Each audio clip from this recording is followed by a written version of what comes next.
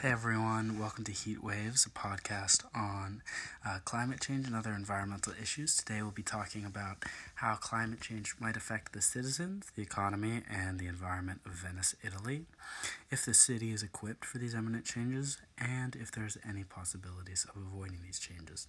I'm looking forward to discussing this in detail, and I hope that you're excited. The particular situation in Venice is rather interesting due to the unique and fascinating nature of the city being largely one of canals, which ties its fate quite directly to the sea levels. This happened actually as the original populace of Venice were escaping from invasions from the Huns, and this lagoon, which is a word originating in Venetian, it kind of provided a safe haven where the horses couldn't attack them, and so they resorted to this merchant lifestyle based in Venice. And of course, the connection to the sea levels appears rather obvious, and it might appear not worthy of investigation, but to me, the economic and historical value of the city are incredibly high, leaving the challenge of protecting and attempting to save Venice one of utmost importance. With large properties, with architectural significance and artistic power, Venice is home to some of the most beautiful scenes and items the world knows. Moreover, the city itself is revered for its beauty. Furthermore, the effects of climate change don't simply extend to rising sea level, and there are other areas in which the city can be researched. I've had a particular desire to visit Venice, like many of you I'm sure have had, for some time. Yet, I'm being forced to realize this may never be a possibility, as the entire city itself may soon be swallowed by the ocean. Thus, this motivates our research investigation into the city of Venice that hopes to illuminate curiosities with the city as well as serve as an opportunity to see how countries plan to react to the upcoming changes. While I'm sure some of you might be familiar with the situation in Venice, essentially what's been happening is a steady and gradual increase in the sea level, as well as an increase in the volume and frequency of extreme weather patterns, most notably flooding. And so last November, water levels reached the height of 1.87 meters, the second highest recorded height since the data was first recorded in 1923. And tragically, the floods claimed the lives of 2 people in the area. As a result of climate change and weather patterns, the combined effect is this increased frequency of higher tides and an average higher sea level for an already dangerously coastal city. The heritage of the city is at risk with the increased size of tourism and trade, and a rift with the environment that's been created through this process. The IPCC estimates the increase of 0.43 meters by the end of the century, which obviously these statistics are not set in stone with the changes that could be happening in policies and the effects that are going to happen. This could end up being far worse. But even if it were to be contained to that, Venice would look very much different than it does currently. Perhaps, however, what's most important and perhaps what separates this situation from others is the cultural, historic, and social value that Venice as a city possesses. The city, being a World Heritage Site, holds greater value as a store of religious history, art history, and architectural history. While some artifacts could be transferred and saved, and perhaps even entire buildings razed, the integrity of the city and its aesthetic appeal are in severe risk of being lost. Some outsiders believe that Venice will be saved because it's such a famous city, while other coastal cities perhaps will be lost. But those natives to Venice certainly believe that the aesthetic appeal and the rich history of the city need to be preserved and has already been lost due to some of the environmental degradation. Overall, when we look at World Heritage Sites, 11.3% of the World's Heritage Sites area is in the 100-year flood zone, places that will be under the sea level if the numbers estimated are fulfilled within the next 100 years. Perhaps this could happen even quicker. As we look into investigating how Venice plans to respond to this imminent problem, we've discovered that they've already implemented something called the MOSE project, which is a series of large barriers and floodgates that would effectively shut off the lagoon in event of storms and extreme flood situations.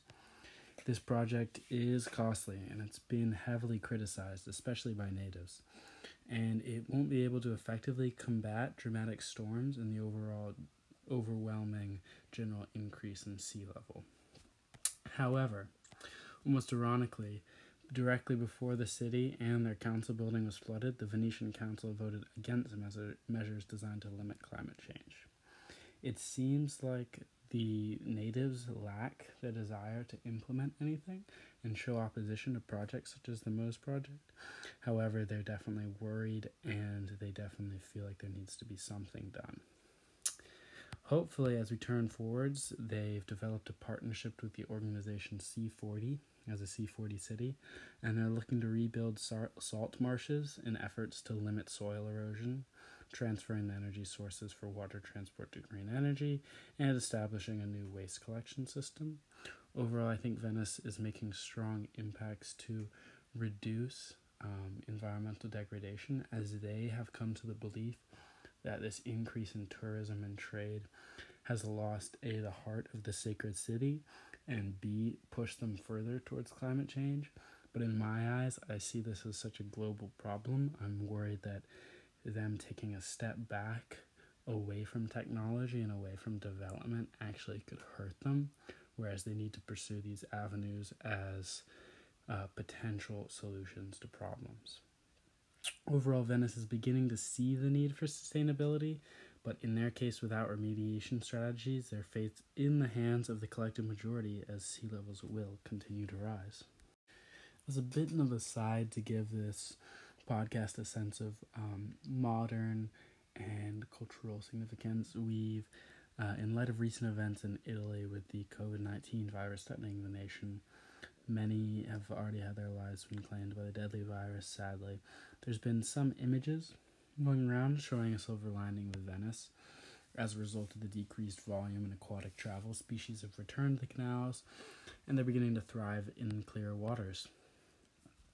To me, this just brings to the forefront the question as to whether this climate change, in an extreme case potentially, this absence of humans, is resulting resurgence of nature. Could it be nature's response to return the ecosystem to balance?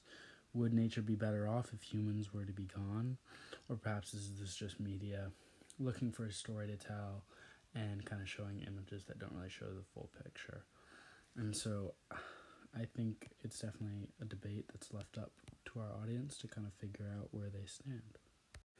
To give a glimpse of kind of the local perspective and especially the media's outlook on the current events, I have an excerpt from Euronews and a native Venetian's response to the floods of this past November. Scuole chiuse e ovvi disagi a Venezia e il sindaco Luigi Brugnaro invita i cittadini a non uscire dalle proprie case e chiede che sia riconosciuto lo stato di calamità.